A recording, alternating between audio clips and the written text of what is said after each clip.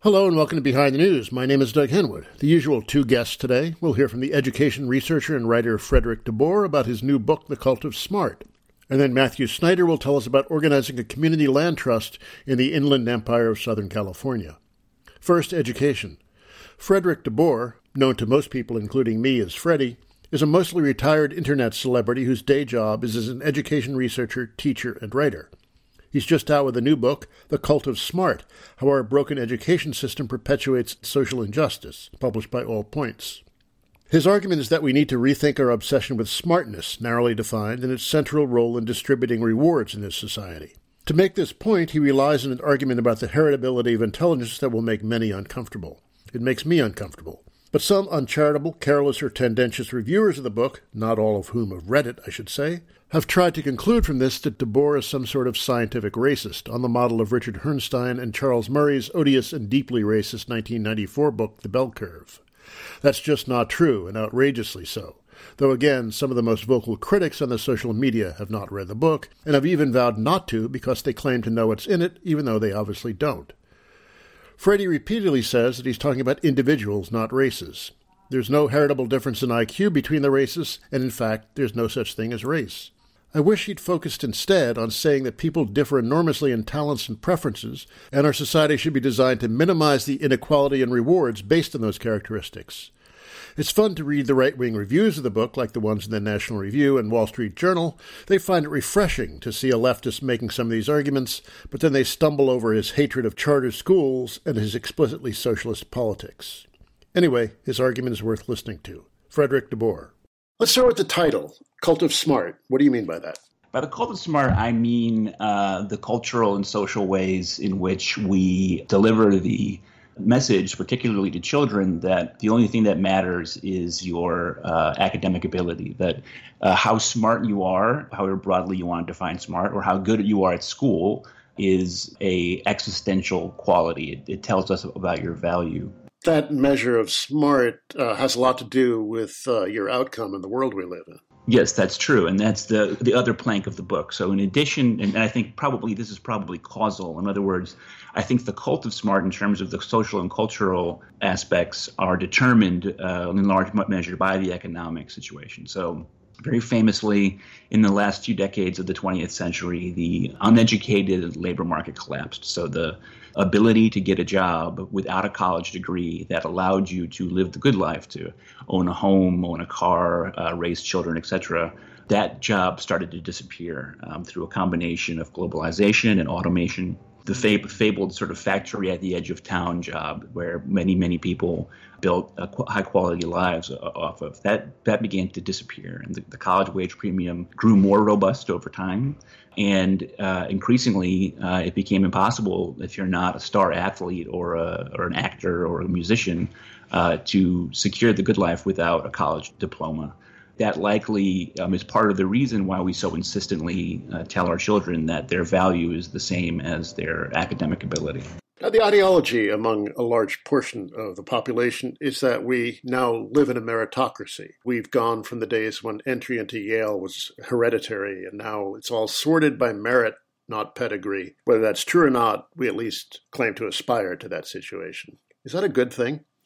No, I mean, I say, one of the things I say in the book is I do agree with many liberal and leftist critics of meritocracy in saying that it is not a real meritocracy. There are structural inequalities for people from racial minorities, for women, for people from sexual and gender minorities, from people from other countries other than the United States, etc. They all face impediments to participation in the meritocracy and systematic biases. But even if that ceased to be the case, if tomorrow the meritocracy became fair, it would still be an unspeakably cruel thing. Because as soon as you acknowledge that there are some aspects of your performance within school and within the meritocracy that are outside of your control, the meritocracy becomes something that's hard to justify morally. We believe that systems of reward are valid so long as the individuals within that system of reward can control their outcomes in it. But if you believe that there are factors in children and in college kids and in everyone within the meritocracy that we don't actually control about ourselves, that we have differing potentials and that we have different sets of skills that we're good at and things that we're bad at, then the concept of the meritocracy becomes just a different kind of entrenched aristocratic sort of a system. Now, this takes us to what causes you to be, or this book to be so controversial. You believe that a lot of the differences in our abilities are wired in through genetics. Could you make that argument? Yeah, I mean, I do. As I will say in a minute, I think that it's also, you can also accept a lot of my argument without accepting the genetic half. But certainly, I think that the field of behavioral genetics has demonstrated that your academic outcomes, how well you perform in school, using measures like numbers of years of education, for example, which turns out to correlate with all sorts of other academic outcomes. Those factors are influenced by your genetic parentage, so that smart parents are more likely to have smart kids. And again, we can define smart however you want. I mean, for my purposes, when I say smart, I just mean the kind of academic ability that's marketable in liberal capitalism. But there is a really large research literature based on this. It's important to say that this is about individuals, not about races. So the majority of people, almost everyone in this field of behavioral genetics, does not believe in the idea that, for example, black people are genetically inferior, but rather they're talking about our individual capacities, so about parentage, our individual parentage. It would explain a very basic dynamic that is, in my opinion, inarguable, which is that when we observe education, we find that people sort themselves into ability bands very early in life, and they tend to stay in those ability bands throughout their life. For example, at kindergarten, we can make strong predictions about how children will perform in school in third grade. Third grade, we can, if we just use their reading group, if we just look at what level of reading group students are in third grade, that is a meaningful predictor of whether they'll attend college or not. So from a very early age in life, we know pretty well how well people are going to do in school. Are there individual exceptions? Of course there are. But at scale, people tend to sort themselves into one ability band and stay there. Now, people would say that whole scaling, the bands, the tracking, all that stuff is self-reinforcing. So if you get started on one path early in life, the whole system just reinforces those judgments as you go along. That's true. And there's a phenomenon referred to as the Matthew effect in education. It's a reference to the Bible verse that says, that he who has not shall have even what he has taken from him, and to him who has shall be given even more. And we should remain cognizant of that fact. But you got to be careful in the way that we talk about these things, because if you ascribe people a lot of agency within the system, and you say, they can move around as they wish, then you're justifying liberal capitalism. I certainly believe that tracking programs can have negative outcomes. On the other hand, so tracking or streaming, depending on the language you want to use, is putting students on a particular track at a particular point in their academic career. There are other countries where streaming or tracking has the opposite effect, which is that it works better for everyone. So Germany, for example, though it's controversial even there, students are placed on in either a vocational or an academic track in what we would call junior high school here. And in fact, they have pretty strong outcomes for both. So I don't deny that they're the influence of pre-existing prejudices against kids who have previously done poorly. But it is the case that, again, if you give students an IQ test that is intended to be culture-free, so, for example, there's what's called Raven's progressive matrices, which is in order to lower the cultural element, is a test that uses all pictures. There's no words. Those tend to be stable properties over the course of their life. And again, there's plenty of exceptions. Sometimes students, high-performing students, their parents have a divorce and their academic life falls apart. Sometimes a kid who performs poorly meets a new mentor who helps them a lot. Even that, I think, is a reason not to sort of buy into the meritocratic picture, because So many things ultimately go into whether someone succeeds in school, and we can only control for however many of them. There's a big portion of the variance in any research that we don't know how to ascribe, that we don't know where it comes to. And so if that's the case, then again, saying that you belong where you deserve to be at the end of the day in your meritocratic career is difficult to justify. When we talk about the heritability of IQ or intelligence, or if IQ measures intelligence effectively, there is the Flynn effect, the rise in IQ scores over time. If intelligence were so heritable, why do we see this over the decades? So it's really important to say James Flynn is a hereditarian. So he does not disagree with the general heritability of intelligence argument. In his book, Does Your Family Make You Smarter? He makes that very clear. And he has denied the idea that the Flynn effect undermines the heritability of intelligence. Think about it this way. You can have any influence on people's outcomes and still have an underlying genetic basis underneath that, right? So the Flynn effect probably comes from the fact that we live in just massively more intellectually and cognitively stimulating times than we did in the past. That now that with formal schooling and with newspapers and crossword puzzles and just all the ways in which we use our minds now in ways that we didn't before, that may have inspired people to reach higher. But that wouldn't change the fact that if you look at the Flynn effect, which affects everybody, that there could still be underlying genetic variation. So in other words, the very fact that the Flynn effect affects everybody is not an argument for heritability being untrue. It's an argument for heritability being true. In other words, because some people are raised up from the bottom to a little bit above the bottom, other people are raised up from the top to even higher up at the top, but there's still that inequality. If you still look out at a sea of people who have different unequal educational outcomes, there's no reason to assume that everybody getting smarter means that your smarts have nothing to do with your genes. Okay, so the bell curve question. A lot of people who are critical of your book treat you as Charles Murray in Marxist disguise. What about the bell curve question? Fundamentally, the basic point of the bell curve is the idea that people who don't succeed well intellectually can't be helped. And the entire point of my book is to say that people need to be helped and that we can do so. The political outcome of the observation is completely different. People, have said it's eugenicist, but the eugenicists wanted to make intelligence an even more important aspect of people's lives. They wanted to create a hierarchy of the intelligent where, at the top were the philosopher kings who were the smartest, and then with a sliding scale going down. That's exactly the opposite of the position of the book, which is that we should start to tear down the system which already rewards people based on their intelligence. I mean, the thing that frustrates me is we already have a system that is sorting people the way that the liberal critics say that they don't want. My solutions, my propositions for how to change things are things that could actually change the situation where we already have a cult of smart, where we already have reward distributed by intellectual ability. And I want to change that. So it's just that the fundamental observation of the book is different. And as I said before, Herrnstein and Murray entertain the racist idea that black people are less intelligent than white, and I don't. In fact, one of the recurring notes from the publisher when I was editing the book was that I was too repetitive in denying race science. So to me, the comparison does not seem particularly responsible.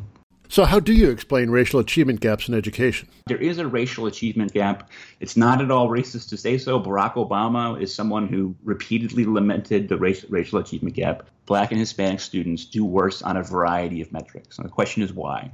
Again, the race scientists say, well, everyone wants to call it poverty. But when we look at the parents' income level and we put that into our regression, we find it doesn't explain that much.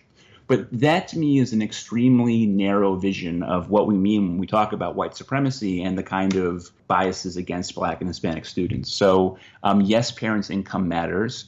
But, for example, exposure to lead, we know that even at the same income band, Black children are more likely to be exposed to lead in childhood. And we know that lead exposure results in negative academic outcomes. Prematurity. Black babies are more likely to be born premature or severely low birth weight, and we know that that is associated with a significant academic disadvantage.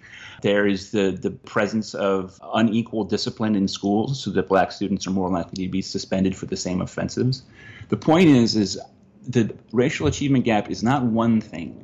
It's not the product of one difference. It's the product of a whole suite of different ways in which black and white students live their lives, and a whole set of disadvantages that are laid on the feet of black people that can't be adequately explained just by looking at their parents' income gap. Wouldn't you have saved yourself a lot of trouble by really not bringing up genetics and just say people have different endowments and interests and talents, and we need to structure a society that makes it humane for everyone, regardless of those talents, wherever they come from? Yeah, I mean, I would have saved myself a lot of trouble, and I have started to regret not doing that. I wanted to be rigorous, and I was afraid that if I simply made the proposition, look, different people have different baseline abilities, that people would say, well, you're not justifying that in any way. What's your evidence that that's true? I am certainly now kind of wishing that I had simply gone that route. But at the time, it was important to me that I be demonstrating rigor and that I be justifying that major element of the argument. I'm speaking with Frederick DeBoer, author of The Cult of Smart from All Points Books. In a society structured as hierarchically as ours is, how can we isolate what people's inborn aptitudes are from what has been shaped by their environment? Can we possibly know that? Well, I think that I would invert the question a little bit, which is that, yes, of course, there's a great deal of inequality in our system, but that doesn't mean that everybody would have the same ability to do theoretical physics if there was no impediments. I was a disaster at math and science throughout school. I never went a semester in high school without failing a math or a science. I usually failed both. I had a hard life throughout high school, but after I had graduated and was on my own and in college, I continued to struggle in algebra class, even though I tried very hard. And at some point, it became clear to me that I had a different level of ability, that I didn't have what some of my peers had. And that was true to me, despite the fact that, again, as you said, people go through a lot, and there's lots of things that are influence their academic outcomes. I know that was true of myself. I'm a cancer orphan, and high school was particularly tough time for me. The way that I would sort of invert the question, though, is to say, if we look at just people what they choose to do in terms of their academic backgrounds and what they choose to do when they comes time to select a major, or what they choose to do when it comes time to choose an elective in high school. There are a lot of people who don't want to do the physics class or the algebra class or the organic chem class, but are constrained and forced to do so by the requirements of their high school or their college. Temperament and desire are as much as an important part of our inborn sort of selves as our aptitude. And so, sure, there are people in the society today who are not being well served and who would probably succeed more academically under a more equal society. And that's what the whole second half of the book is about, is how to build that society. But even if we equalize everything, there's going to be people who have more or less ability at certain subjects and more or less interest in certain subjects. One of the things that inspired me to write the book is, I taught college for 10 years, and the number of students I talked to who didn't want to be there, who would just straight up tell me, I don't want to be in college, but who felt that they had no choice because the alternative was economic misery. That's the sort of thing that I'm trying to save from the system, that it's a terribly inefficient thing when people who don't want to succeed in a particular field are forced to do so. So that means that I want to loosen standards. So I think that students should be able to avoid things like algebra requirements, which have huge negative impacts in terms of students failing out and dropping out.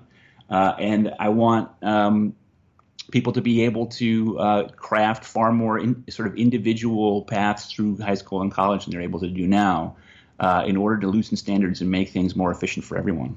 Now, if we were able to realize the liberal dream of equality of opportunity, we'd still have a society that was profoundly unequal. Is that your argument? Yeah. Look, equality of opportunity is meaningless once you acknowledge that there's any factor at all that's unchosen. So again, throw out genes. Let's just throw it out. Let's say that there's no student side factors at all. Does that mean that we can therefore control for everything? No, of course not. Like I said, my academic outcomes in high school were deeply influenced by some negative personal events that no one could control. We just don't even know how to begin to enumerate all the parts of the environment that potentially change how people do in school. I just find equality of opportunity to be a red herring. Equality is often associated with Marxism, but both Marx and Engels independently arrived at the conclusion that equality is a meaningless political goal, because as soon as two people are different in any way, forget about putting them on an academic hierarchy, but as soon as two people are simply different in a basic sense of who they are, what they like, what their personalities are, they've immediately violated equality of opportunity. Suppose you created that perfectly equal opportunity for everyone. There's still going to be a system of winners and losers. And my question personally is, why should performance in that arena determine whether or not you end up, on disability in some Rust Belt city that's falling apart and addicted to OxyContin? Even if we believed that the process through which we selected people into these different roles was fair, you're still talking about a system that leaves people at a level of destitution that we should reject out of hand, no matter how well they do. And now, liberals also point to mobility as an ideal. How's that as an antidote to inequality? Yeah, I find the obsession with mobility deeply weird.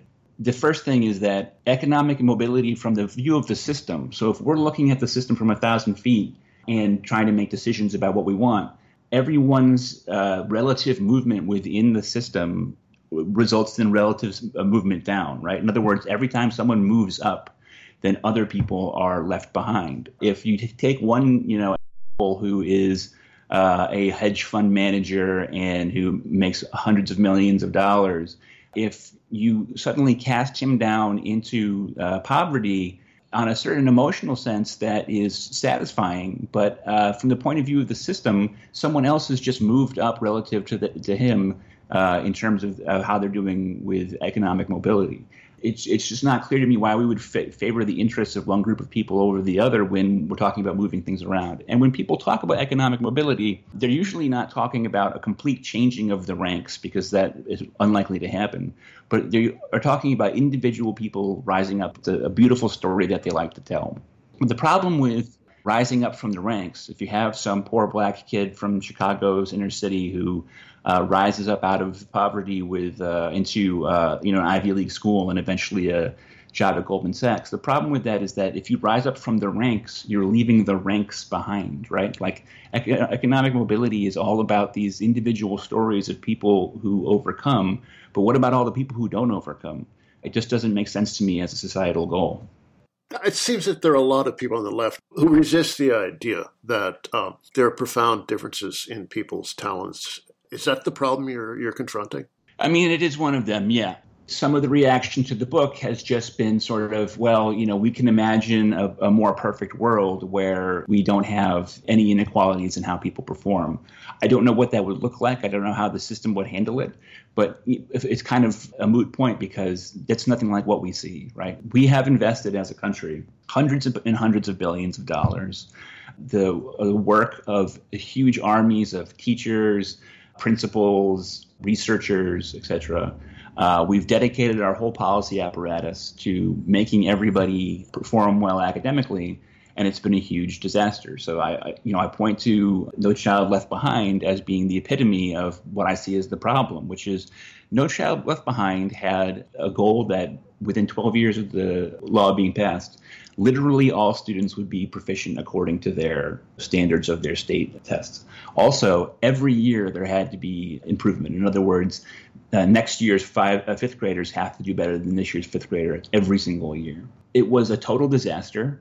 The Obama administration had to grant an immense number of exemptions because so many schools were nowhere close to doing it. And the law was such a disaster that at the height of the war between Obama and congressional Republicans, when they could agree on absolutely nothing, they were still able to come together and put together a bipartisan bill to end No Child Left Behind. When liberals say that they can imagine a world without where everyone does well academically, they're basically adopting the same point of view as George W. Bush did during his presidency, which is the notion that the only thing that constrains us is our will. All of our experience tells us differently. All of our experience tells us that there's always going to be a distribution of students, no matter what. That every time we've ever looked at education in any context, we've always been able to sort better from worse in terms of performance. And so I want people to say, what if that's always going to be true? What if it's always going to be true that some students are going to do better than others? You could go the libertarian route and just say, hey, it's the law of the jungle, and whoever survives, survives.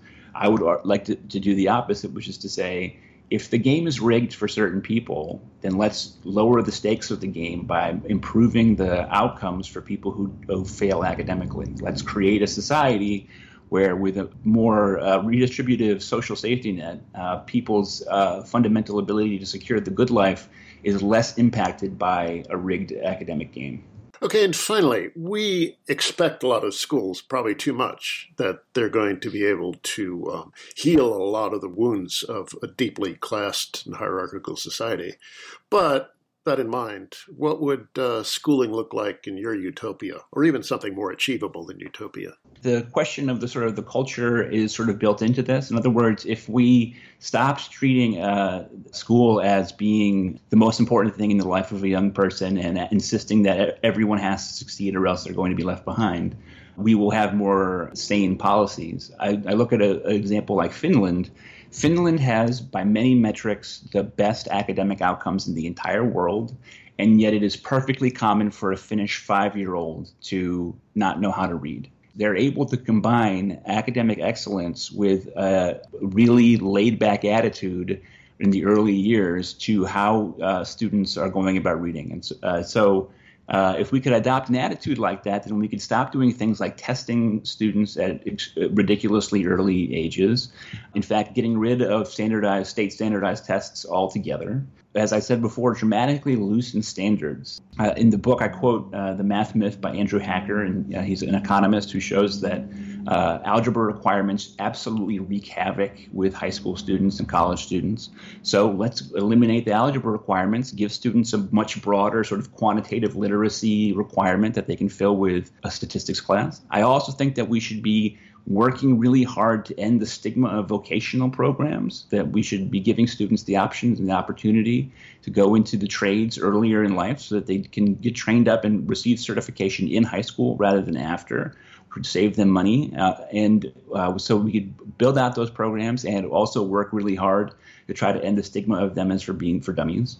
And finally, I think that a system that makes more sense than the system that we have now is a system that recognizes that there's going to be a normal distribution of outcomes in most metrics, and that's okay. That we have principals who can look at a class's grade distribution and recognize that a student with lower grades is not necessarily a failure on the part of a teacher, but might reflect that student's academic potential, and that the fact that that student may find other things to do with that they want to in their lives, that there are other paths forward that are valid than the academic path.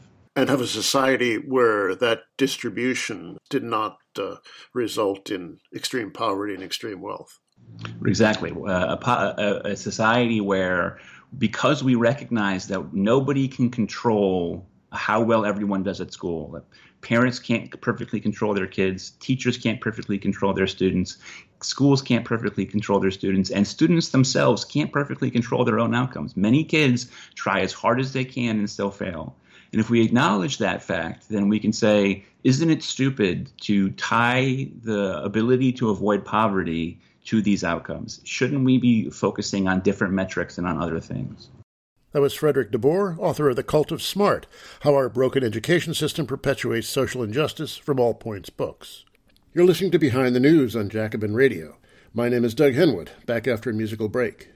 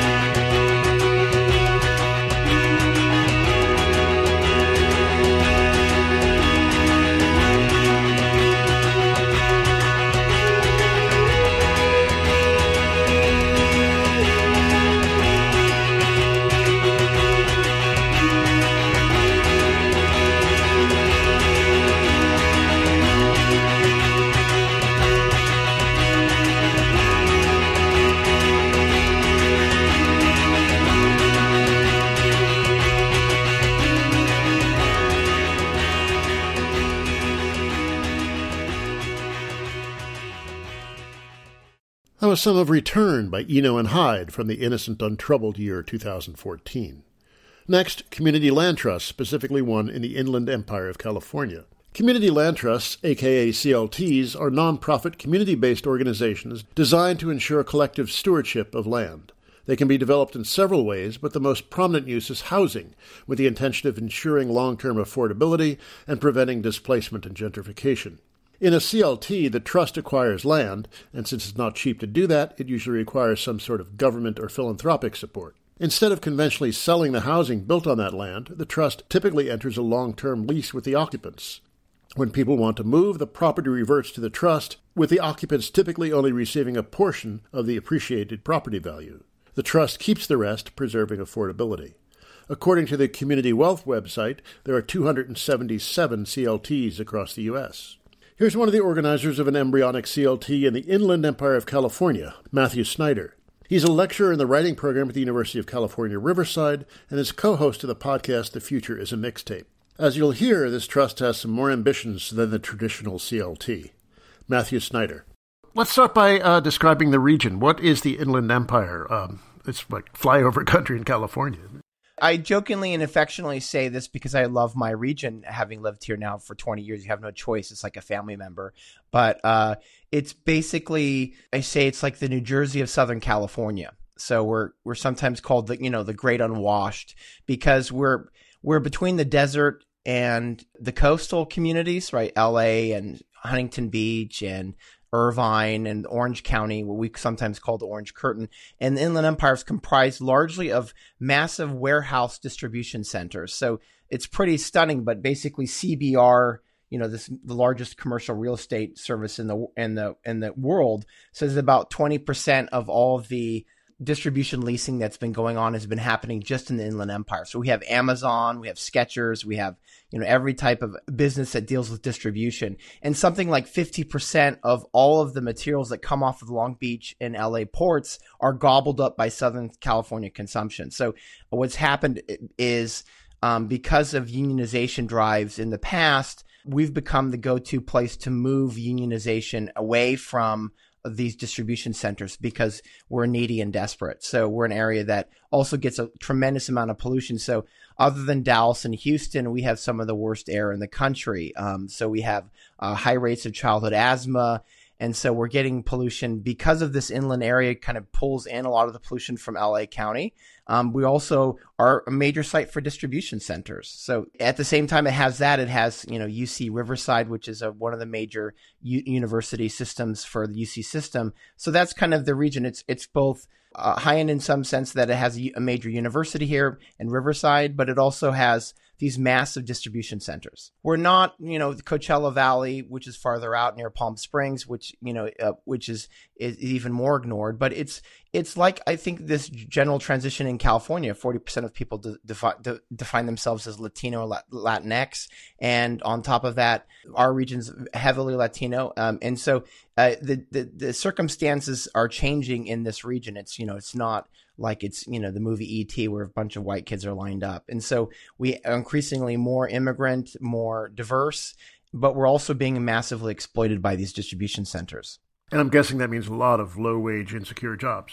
Absolutely. Lots of subcontracting and all of those sorts of things. An example of the total nefarious greed is there's a guy named Ido Benzivi who's a kind of real estate magnate and supplicant of the ruling class who's a speculator. And he wants to build something called the World Logistics Center, which is to give you the enormity of this size, this logistics center for distribution. He's just a speculator, so he's on the front end of that. And it'll be 760 football fields big, and 14,000 trucks will go into a sister city called Moreno Valley a day. So we're talking massive levels of pollution, and it's being fought back by the Sierra Club and other organizations, as well as CCAEJ, Center for Community Action and Environmental Justice, a famous organization here by Penny Newman. And so it's really a crap show, really. I mean, we don't have much of an economic future here, and we're not like other parts of the country where we're not completely divorced from capital, but we're getting the leftovers of LA. What used to be there before all these logistics and distribution centers came in? It's kind of historically been a bedtown community. And Riverside itself, the city, was a famous site of abolition, and also was the place of the navel orange. So we have the first navel orange in the United States here at Riverside Hospital here, and it was a major producer of navel oranges. In fact, this is one of the richest areas in the country back in the days before navel orange production started moving to Fresno, California. So it was a major wealthy place. And if you go to our downtown, we have some very beautiful Mission Revival, probably famous for the largest amount of Mission Revival architecture. And the Mission Inn is a famous hotel that has... Yeah, I actually stayed there. It's quite a pile of rock. Yeah, oh, absolutely. Absolutely. And so we're kind of like a sub-desert, nestled in between the actual desert and the major metropole of LA. And people forget, it's actually fairly urban here. I mean, 20 million people in terms of California's population is just in Southern California. Did you have fires there? I mean, how are you being affected by climate change? We were near Yucaipa, which Yucaipa is a rural area of Riverside. It's a suburb of a suburb, kind of an exurb of San Diego or Riverside. But we had a gender reveal party at Yucaipa that caused a massive fire. We were not as bad as other areas because we're between LA and Yucaipa, but we did have orange haze, not as bad as San Francisco, which looked like Blade Runner 2049. But yeah, we've had fires. We're worried about them. And so what are you trying to do with your community land trust? I'm someone that really advocates for a dual power notion of social change. So what we're bent up against is trying to actually build what's being called community wealth, right? Which is socialism from bottom up, using civic engagement. And I'm involved with several organizations and activists. I was involved with the anti-war movement in 2003 as a graduate student at UC Riverside when I was in the English department. Then got involved in Occupy Riverside, which was the largest occupation outside of Los Angeles. So we're about a city of 330,000, and we had the largest occupation outside of LA.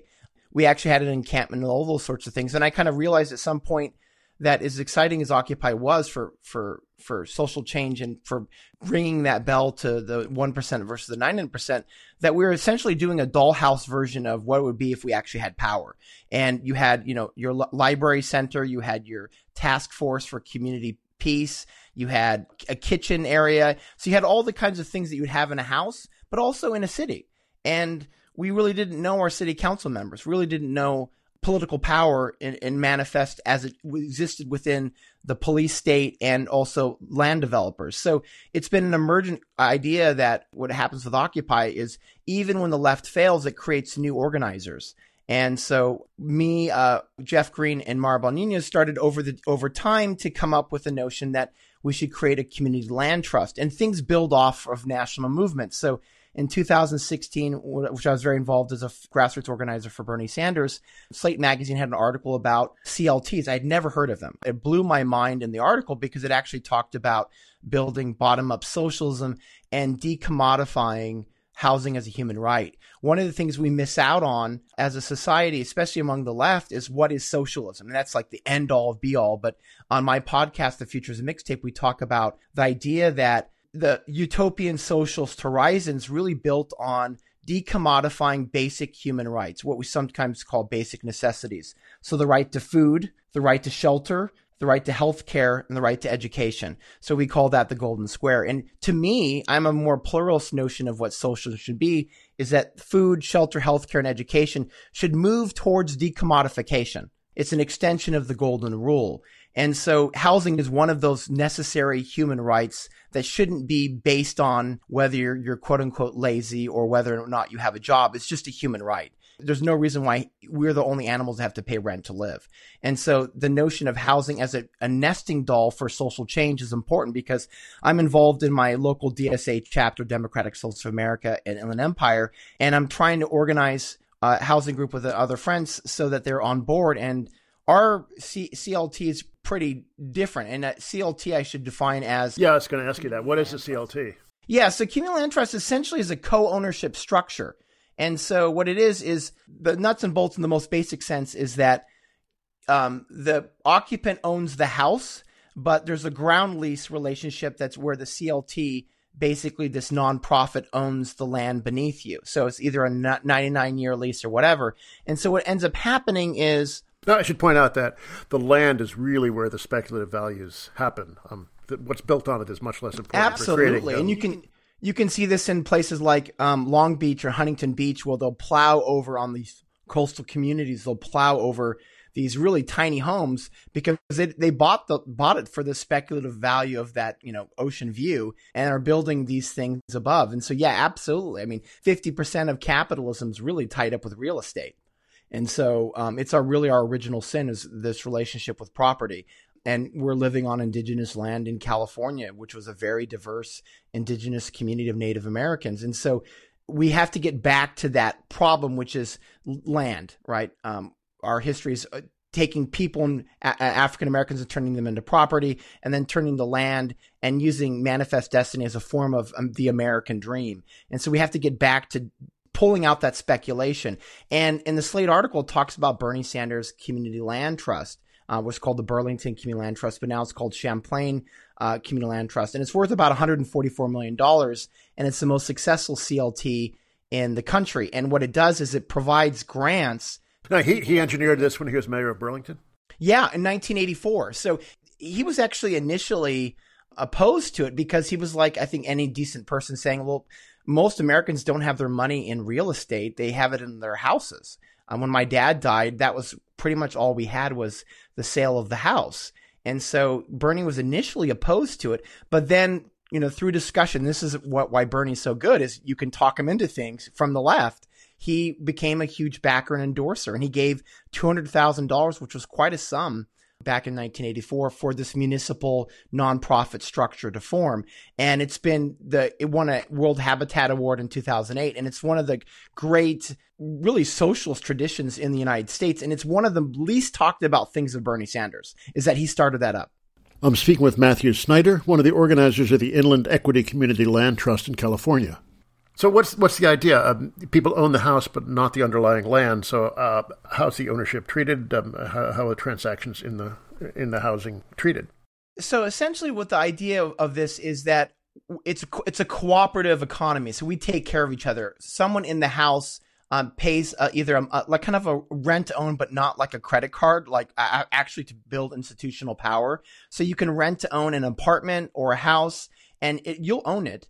And you can give it to a family member, but in many cases, what happens is the Community Land Trust has the first right to buy it back. And what ends up happening is, as gentrification and speculation occur, the Community Land Trust couples all of that profit and basically gives out grants. So the house has actually become cheaper each time it's bought and resold, which sounds totally crazy, right? Because the grants are given back out to the people to be able to purchase them at a way that's affordable. And so it creates permanent affordability for people that are moving in. And not only that, but some community land trusts have kind of housing insurance schemes. So if you lose your job, they'll help cover your actual payments. So remarkably, depending on which study, anywhere from 10 to 30 times less likely a renter or owner will be able to be shoved out of their house if it's in a cooperative community land trust. So people are less likely to foreclose by 10 to 30 times in that arrangement. And what it does, and I think this is important too, is we can't just all be about the electoral form. We have to actually build civic engagement. And what's good about a community land trust is it builds permanent civic engagement.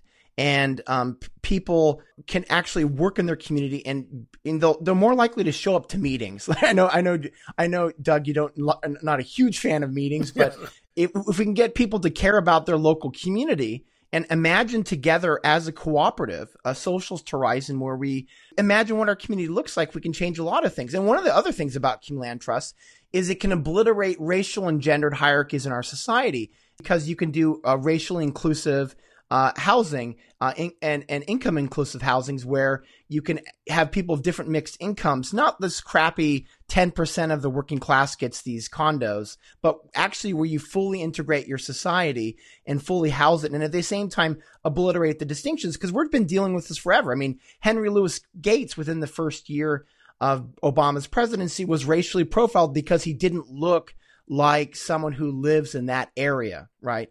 And Penny Newman's campaign, she's a kind of the Bernie Sanders and part of CCAEJ, which I mentioned earlier, environmental group. She was running a campaign, and two African-American men, one middle-aged, one youth, We're in Corona, which is kind of this mini Orange County that's close to Orange County. We call it the Orange Curtain, right? Because it's like blocking everybody out of their wealth.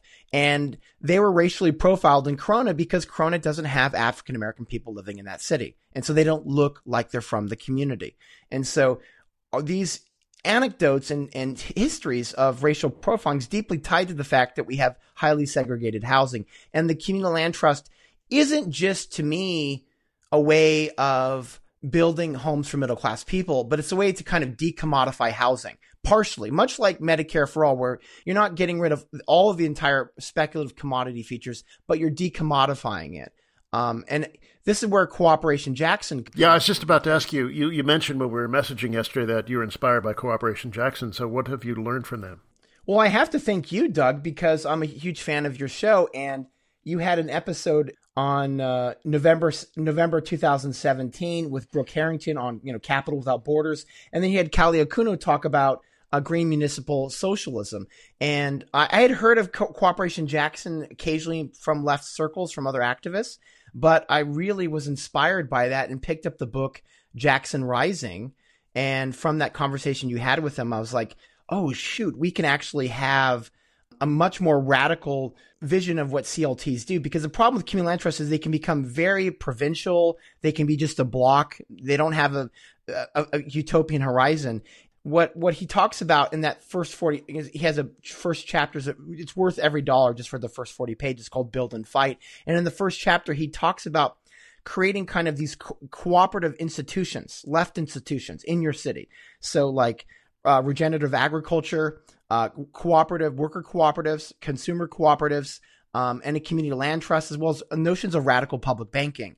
And what ends up happening is for me, it's like, how can we take this and have a socialist version of community land trust? Because I don't want it to just be about housing. I want it to start to decommodifying every aspect of our life in our city. And once again, that's not to say that we don't want decommodification to happen on this national level, right? Obviously, healthcare and education are immensely expensive. So we do need to cancel the debt. We do need to have Medicare for all. But the horizon for food and housing is something that I think in an anarchist sense is much better locally organized, because it involves full participation of the community and because we know what's best in our community in terms of agriculture and housing. And so for me, when reading Cooperation Jackson's work with Jackson Rising, is I realized, oh my gosh, this is actually a way to decommodify our cities and do the stuff I want to do in Occupy, where we actually had power. So how long you guys been going, and how big is it?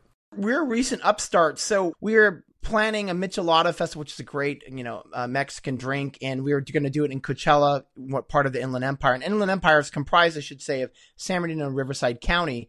And so we're now a 501c3 as of May of 2020. So we're pretty recent, but we're already starting to get a lot of attention. And one of the things that we know that when we have power is we're going to have to start dealing with private land developers. And the more power we get, the more we're going to have to deal with them, because city councils are owned principally by the carceral state, by the police unions, and which is not mentioned nearly enough. And then also by private land developers who basically buy those city council seats for land development, giving off the public good for private gain.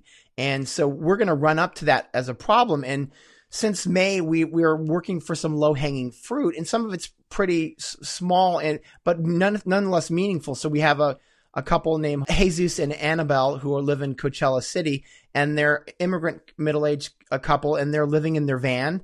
And temperatures are insane here, especially now with climate chaos, and 110 degrees, living in their van. And we're doing fundraiser to get them housed, and we're doing small things because we have to start putting people in houses. It's kind of a catch-22. When you're a CLT, you have to house someone, but you don't have the money to build the houses. So you have to come up with 80 units or temporary housing shelters. But we don't want to do temporary shelter. We want to do permanent housing. And so what's interesting is, because there's so few of these community land trusts across the country, I mean, there's more now. There's about 280, but that there's $300 million sitting in California's bank, the state government, for community land trusts, because nobody does them. That money just sits there. So we do have access to money, but we have to start housing people. So what we're doing right now is moving to immediate emergency concerns. We're doing a fundraiser for someone in Yucaipa that does had a window washing business, but is now unemployed and is behind on the rent. And we have an eviction crisis going. And so what ends up happening is we're providing a solution at the very crisis moment where people are losing their houses because of the eviction. So we're in the right moment to do this. So finally, if anybody's listening would be interested in doing this sort of thing in their own community, what advice would you give them? Well, I'd have them check out the Community Land Trust Network, the website. There's a lot of how-to guides. And so what ends up happening with this is we can fundamentally organize, and there's seed money that you can get. And once again, you need to get municipal support at some point. So even in the most successful version with the Burlington Community Land Trust, you need to start working with the political system. And so it will involve electoral actions, but on the local level. So, and then getting activists together, getting community organizers, because housing reaches all of our lives. And there's no doubt that we have to make those changes. So, Community Housing Network, Community Land Trust Network, check that website. And then, reach some of these organizations. They actually are quite helpful. They're very excited when they hear about another cooperative opening up. That was Matthew Snyder, a lecturer in the writing program at the University of California, Riverside, co-host of the podcast The Future is a Mixtape, and one of the organizers of the Inland Empire Community Land Trust. You can find out more about the Inland Empire CLT at inlandequityclt.org, inlandequityclt.org. For general information about CLTs, including how to form one, check out community-wealth.org, community-wealth.org.